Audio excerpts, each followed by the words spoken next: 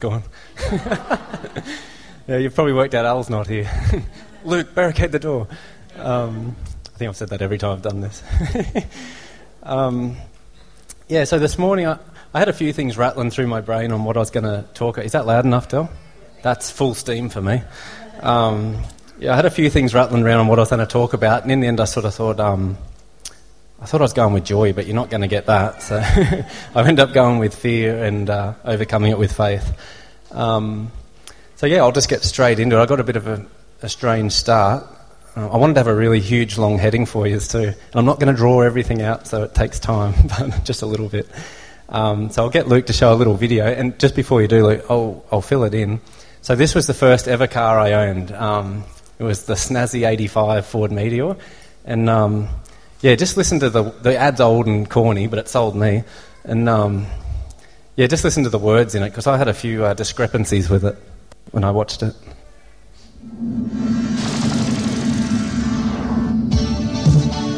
Hey, watch your eyes. A brand new car right before your eyes. Hey, watch your eyes. So much space for a car this size. It's not too big and it's not too small. New Ford Meteor's got it all. Watch your eyes. That's enough. Sorry. That's the bit I had the discrepancy with. The new Ford Meteor's got it all. Because, I had to sit down and ask myself, did it? The one I got was a little bit aged from that new car ad. It was as old as that ad. And, I know, it was horrible. And, I got to say, summers had never been so hot until I got in the new Ford Meteor, because I went for the aircon button and it was just non-existent. And, the electronics, I had RSI in both arms from winding the windows up. And I needed an old jumper to demist the window. That was the demister button. So, it wasn't all it was cracked up to be. I've got another little picture of what I thought it sort of was like. Forgive the crudity of the drawing. That's how it sort of ended up, to scale. No, it wasn't all that bad, but it was pretty beat up. I remember one day I was going down Richmond Hill, and I just tapped the brakes really lightly because you wouldn't risk anything further. And there was like fire coming up past my windows because the brakes disappeared. And I had to take that T intersection at the bottom at about 130 knots. It was ridiculous. The tyre didn't fall off, but the exhaust did once. In the end, the handbrake went, and that saved me that day. But what I will say about it, so it wasn't perfect, it wasn't much of a car in the end, but it did always get me most of the time, got me from A to B and did the job it was made for. So all of that being said, my point sort of is, do we need to have it all together, personally if you look at someone like me, but more importantly spiritually, to move past our own expectations and fears and be activated for God's use? So it's a bit of, what's one of them topics that might make me look like I've got a big head, so I'm going to throw my disclaimer out early that I'm only talking about this because I probably need to hear it and step into this stuff more. That's the disclaimer. I just described my next passage, but anyway. The reason I felt to talk on this, and also, last little thing, forgive the reading because I have to do it. I can't memorise like Alan and stuff. The reason I felt to talk on this was this: if you're anything like me, and Del, hopefully for your sake you're not, I can get into my head a little bit and really let things get in the way and build up. And it's usually like a fear of failure or humiliation of all things. I mean, I will let myself be called Mrs. Doubtfire by Alan, but the fear of humiliation does creep in a little bit. So as Christians, these can be massive stumbling blocks in stopping good stuff God has for us. So our fears are something we've got to work through to keep growing and benefiting God more. So we need to break through. We've got to break through that mentality that we're not good enough or wise enough or whatever it is that's stopping you, really stepping out and wanting to pick up the slack for God. Break that mentality and know, you're perfect in God's eyes and you don't need that. Like Alan's been saying about us having the Holy Spirit in us, it wasn't something we had to earn or get to a Christian level like in a video game to get to. He just gave it out freely. It was a gift from him. It used to baffle me as a kid. My dad, he used to restore old antique furniture for a living, and he just had mountains of rubbish under the house, but he'd go in there and he'd do it up, and to me, some of it just looked plain nasty. It had he'd still leave the scratches on it and chicken wire on the side of these cabinets, but he'd put a bit of spray. Sometimes I'd look over in the carport, and he never wore a mask or anything. It was just this cloud of toxic fumes, and you'd just see his head bopping around in there, and gee, that's not going to be good for him, but he's still kicking. That's not what baffled me, though. What baffled me was his furniture and the fact that he thought, he thought it was great. He'd finish it, and I'd be like, it's not done, you've got to do a bit more. But he thought, as it is, the uniqueness of the imperfections and the mesh and whatever, that looked good to him. That's how he wanted it. And we used to have this, we were pretty lucky, we had this home video when we were a kid, and me and my brother would steal it. We thought we were like Steven Spielbergs, and we'd film ourselves showing off in front of it and dancing or whatever, and not dancing, manly stuff. I really dug my hole there. Whatever you do as a young man. And and then later on we'd be like, let's watch that back. We're so cool. So we'd put it on the TV and start watching ourselves playing around. Midway through the tape, it just cuts off to those awful, dead silent videos that people do. And it's just my dad filming his bit of furniture. It's just totally cut our playtime. And you can almost hear him drooling, he loved it. And it was pretty disappointing. You'd go 10 minutes, do you get back to us? But, he just admired this stuff. And, believe it or not, I am Christian. And I was reading through the story of David the other night. It seemed like this guy was stuck in Jumanji. He had lions and bears he had to fight off. And he was delivered through those situations. And then when Goliath came along, because he'd already stepped into these adversities, I haven't had to fight too many lions or bears, so his faith meter was pretty up there. And he was just sky high on faith that God would get him through it again like he had before.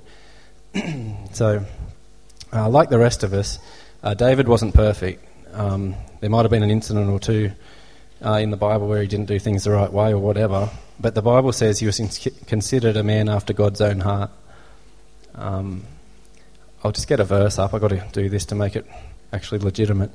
If we look at Acts 13:22, Luke, you're too quick. I need time. So it says, the one I've got, it says, I found David, son of Jesse, a man after my own heart. He'll do everything I want him to do. So the reason God's saying he's considered a man after his heart is that he did what God wanted him to do.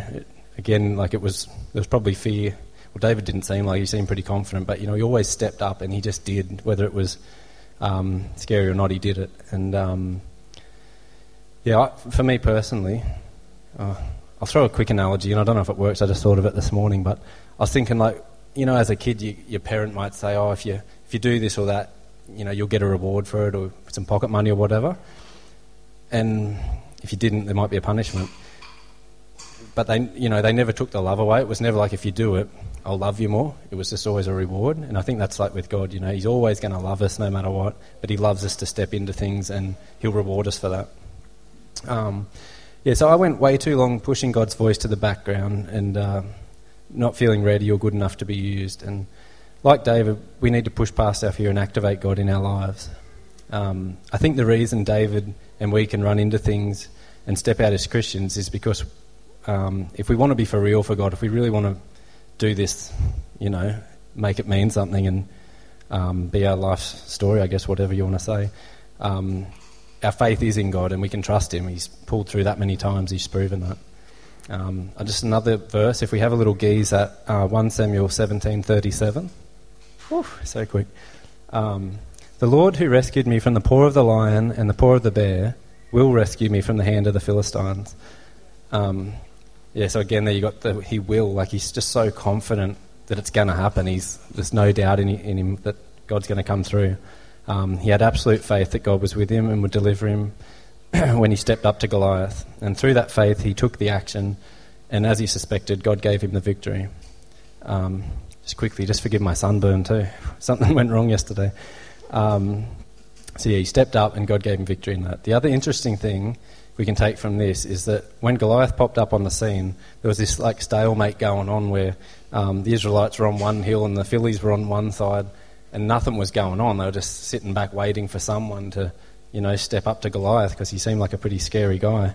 Finally, David, heard and he said, I'll do it. He just stepped up to the task.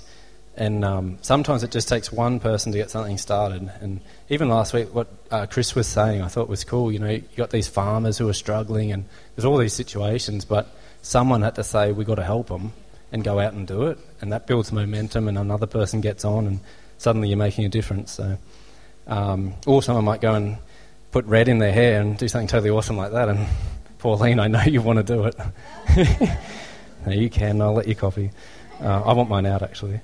So, it probably looks pretty obvious right now, but if I'm to pinpoint one of my biggest challenges in my life, fear-wise, it'd have to be public speaking of all things. And I've got a really good mate of mine here today, actually, Dylan. He's come all the way up from Lismore. But to me, he's like a Barnabas to me. He's been a great friend and, really just talked into my life and just refused to not talk about God with me, even if all I wanted to talk about was football, and I always appreciate that stuff. But he also had to witness some pretty gut-wrenching scenes of me getting a microphone or whatever and talking in front of class, and I'd get up to do a speech and I had palm cards and they're literally falling out of my hands because I'm shaking so much. It's like a blender up there. And it even got to the point I was starting to forge my mum's signature to say I can talk like a little scaredy cat at lunchtime and stuff. And the fear spread like wildfire because another friend of ours, Ben, he ended up getting me to forge some of his, and the fear was just spreading, and I was toxic. It was horrible. But, so the fact that God's got me up here, I can only put it down to him and just be thankful to him. He's just that good in that way, and I'm trying to do my best for him. And I just wanted to say, don't let the person you think you are, I probably stole this, but it's cool. Don't let the person you think you are stop you being the person God sees. Because, we've got all our life to, we'll be perfect in heaven. Until then, we've got plenty of time to, let God work on us. Yeah, practice, we'll get it right. So all that being said, that sounds smart. The Bible talks about two types of fear. You've got fear of God and fear of man. There is another one, though, called fraidy cat fear. And I won't talk on it much, but it's quite all right to have this one. It's different. And just a quick story. Ruth and I went to America last year, and Ruth just had to have a slushie. It was about midnight, and she's like, we're going out to the 7-Eleven to get one. I had to protect her, so I was a bit nervous. And anyway, one of us took a few wrong turns, and we wound up in a pretty unpleasant neighbourhood, and I wasn't proud to say I power walked like I was on the Tread Climb Elliptical 3000, and I was actually on Ruth's back. I was like, run! So that fear, all well and good, but I want to talk about the spiritual ones, the fear of man, the fear of God. So we might have a look at what God has to say about us and fear. If we have another little squiz at 2 Timothy 1 verse 7. Okay. For God has not given us a spirit of fear, but of power, love, and of sound mind. So straight up, it's pretty obvious what it says. I'm sweating bullets up here. So God, where's that air conditioner? So God hasn't given us a spirit of fear. So like Al's been talking about, we've been saved. If we've been saved by God, he's put this spirit in us. So when we get prompted or feel to act for God, like, you might be talking to someone you don't know and you feel, I've got to pray for that person or whatever it might be, and you get that anxious doubt, like, I don't know. I think we can be pretty certain that's our fear of man side, because the Holy Spirit God's put in us is fearless, It's not scared, it's of God, it wants the things God wants, and it's here to guide us into those things. So it's that fear of man that's breaking down and having a bit of a meltdown. So the spirit we have is fearless, it's after those things, blah, blah, blah. Sorry, I've lost my place. But we do have free choice. God's given us that, and we have that choice whether we give into our earthly, self, or whether we, bow down to our Father in heaven and follow that fearless spirit into battle. It can be confronting to step out past our comfort zones, and I'm saying that because most of the time I'm not hitting the mark. So I don't want you to think I got a big head or I'm like putting down the hammer. This is me really, but my heart, I know in my heart I get this feeling I really want to. I want to do better, but it's like the head gets in the way, and I do give into the fear side too often, and it's all like, I worry I might look stupid or humiliate myself, but yet I have that knowledge. I know our whole purpose is to reach the unsaved. We've already got our name in the book of life. We get to worship God in heaven forever, and that's where I get off track as a Christian, and sort of I'm in, dust off the hands and job's done sort of thing. You still go on with other things, but no character Jesus displayed for us on his time here taught us, that self-first behaviour, or to not care for other people, or to only worry about our salvation and then party hard till it gets too hard to party. Bruce said don't put that in, but I liked it. But yeah, it goes against everything, Jesus is and did here. He lived a humble life. He put others first. He reached out to people no one else wanted to talk to or whatever. So we've got to take that on ourselves. And that's where the fear of God comes in. So having a fear of God is to hold God in reverence, to be so in awe of him and who he is that his will convicts and motivates us to be alive for him. I just want to throw a few verses out there. I'll rattle them off. We don't have to go through them all that slow, but it might make this work a bit longer. But it gives a bit of clarity to why fearing God's not a thing to feel scared of, but to embrace, and there's blessings and good stuff to come from it. So Luke, you can throw them up if you want, Luke, but I'll just rip through them. So Proverbs 19:23 says, "The fear of the Lord leads to life, so that one may sleep satisfied, untouched by evil." So that's a good one. I won't say that's everything. Proverbs 28:4, "The reward of humility and the fear of the Lord are riches, honour and life." Psalm 34:7, "The angel of the Lord encamps around those who fear him." And Psalm 145:19, "He will fulfil the desires of those who fear him. He will also hear their cry and save them." That one's really cool. So yeah, fear is not all bad when it's for God.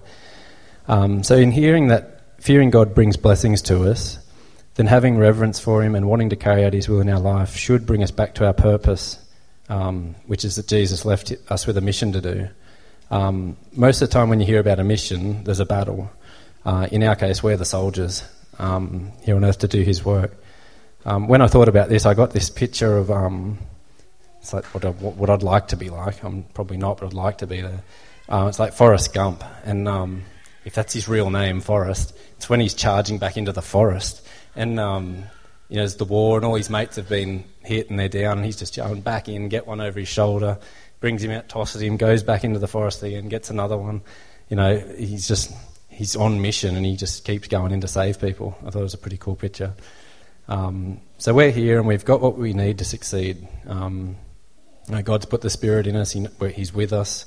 Every week we're built up in things. So I think personally, too often I'm keeping the goods locked up. We've got to put our faith in God that he can reach people through us and work through us. I was thinking, this is all going to sound a little bit crazy, maybe, I don't know, but I just thought I wanted to use it, so I'm going for it. When we come to church, and I don't want this to come across as a bit hasty or whatever. When we come to church, it's like coming back to the load-up zone. We restock, we feed, and if we're seeing God move in our lives during the weeks, we can bring back stories and boost each other up. It's sort of like in the war, some sniper might get 10 people, so they'd talk him up in the papers to boost morale amongst the people and that. And me and Ruth always have this thing. Someone's going to hit me for this, but we always say Don Bradman. I reckon he was a war hero. No one can average 99. Everyone else was averaging 30, and he's 99. And the English, he was always playing England, and they were our friends. So I'm pretty sure there was a few Under Armours coming in.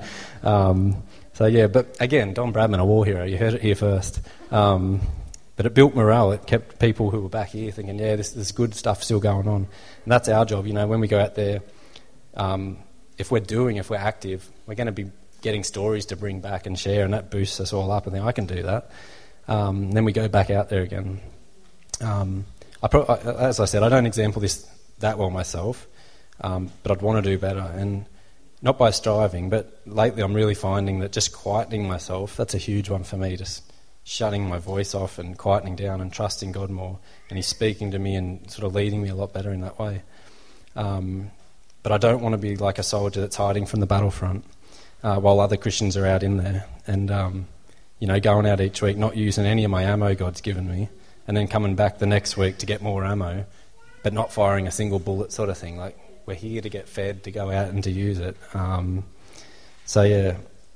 Even if we get back here and things haven't gone well, we might have taken some hits. I've talked to some people that just haven't wanted to hear it, and it doesn't matter. We come back here and we get together, you get patched up sort of thing. And we're not going out there to win land or possessions. We're fighting for God's children, so it's the most worthy cause you could get. So it's pretty cool to put our little humiliation and stuff on the line for. I know I say that and probably don't do it that much, but I want to. So some people God's put in my path, and I get that little prompt in the Spirit to have a yarn to them, and I'll say, yeah, it's like some of them can be pretty scary. Some of my customers, I'm like, oh, I said, God, I don't know, that one's already saved for sure. They're just too scary. I'm like, yeah, I saw a Christian plaque somewhere. I know without God, there's no way it's going to work. You know, I'm a totally different person to some of these guys, and we all got our personalities. But sometimes God does, and He's like, talk to, and you're like, no. But yeah, it's trusting He'll come through. It's got to be Him, and without God, there's no way to work. And we have faith that He'll come through. It's sort of like Moses in the Red Sea. I thought I'd use this as an example. Like God tells him to go down to the water and lift his stick up, and the sea will part. I think Moses couldn't have been that dumb. He knew it wasn't the stick, you know. Otherwise, we'd all be looking for that stick right now. But have they found it? I don't know. Need to do my research. I'll find it. But yeah, it was definitely he needed God to show up. He's like, this stick ain't gonna do it. I've tried this when I was a kid. So it's all God, and it's putting that sort of trust in us that when we go to talk to someone or whatever it might be, or pray, even in our prayer, you know, pray with expectation that God's God. He can do it, and yes, that's about that. Put faith into our actions. I reckon for us who believe in God, it seems we've already done the big step. Just believing in God we can't see. We're all here right now, and I can't see Him, but I know He's here, and I know, you know, my faith's in that, and that's massive. So all these other things, if you use that same faith when you pray or when you talk to someone, it kind of takes that pressure off. It's like, well, He's big. He came for me, sort of thing. Yeah. I think probably one reason, it's not the reason, but one reason why we sort of lose that faith in God at times is because we stop exercising it. Sorry, I'm sweating. This must be disgusting for everyone. I can't remember who I heard this from. I think it was a woman by the name of Faith Schwarzenegger. Sorry, bad joke. Another one who said don't put in there. But it's like, it was that faith is like a muscle. So like a muscle, we need to continually put it to use to strengthen it. I think back to when I got saved, and you've had to hear this one a few times, but it's where I can go. Yeah, and I had to reach out to a God I couldn't see or feel. So when He revealed Himself in my life, my faith meter just went off the Richter scale.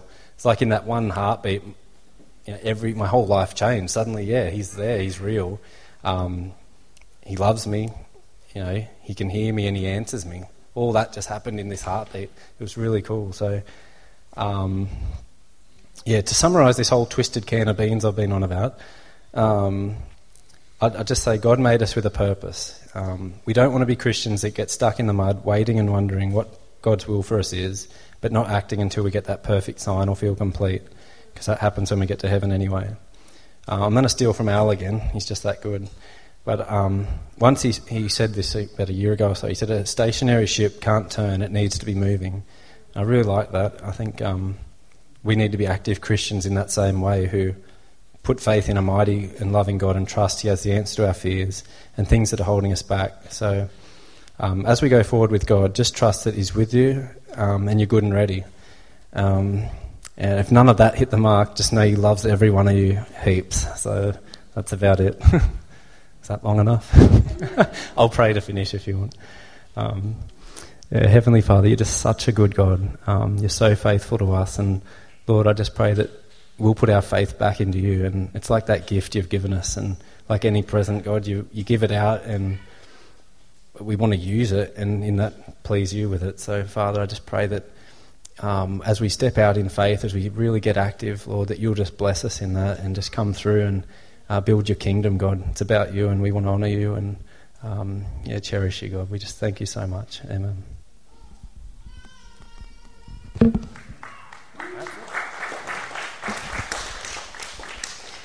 Thank you, Daniel. That was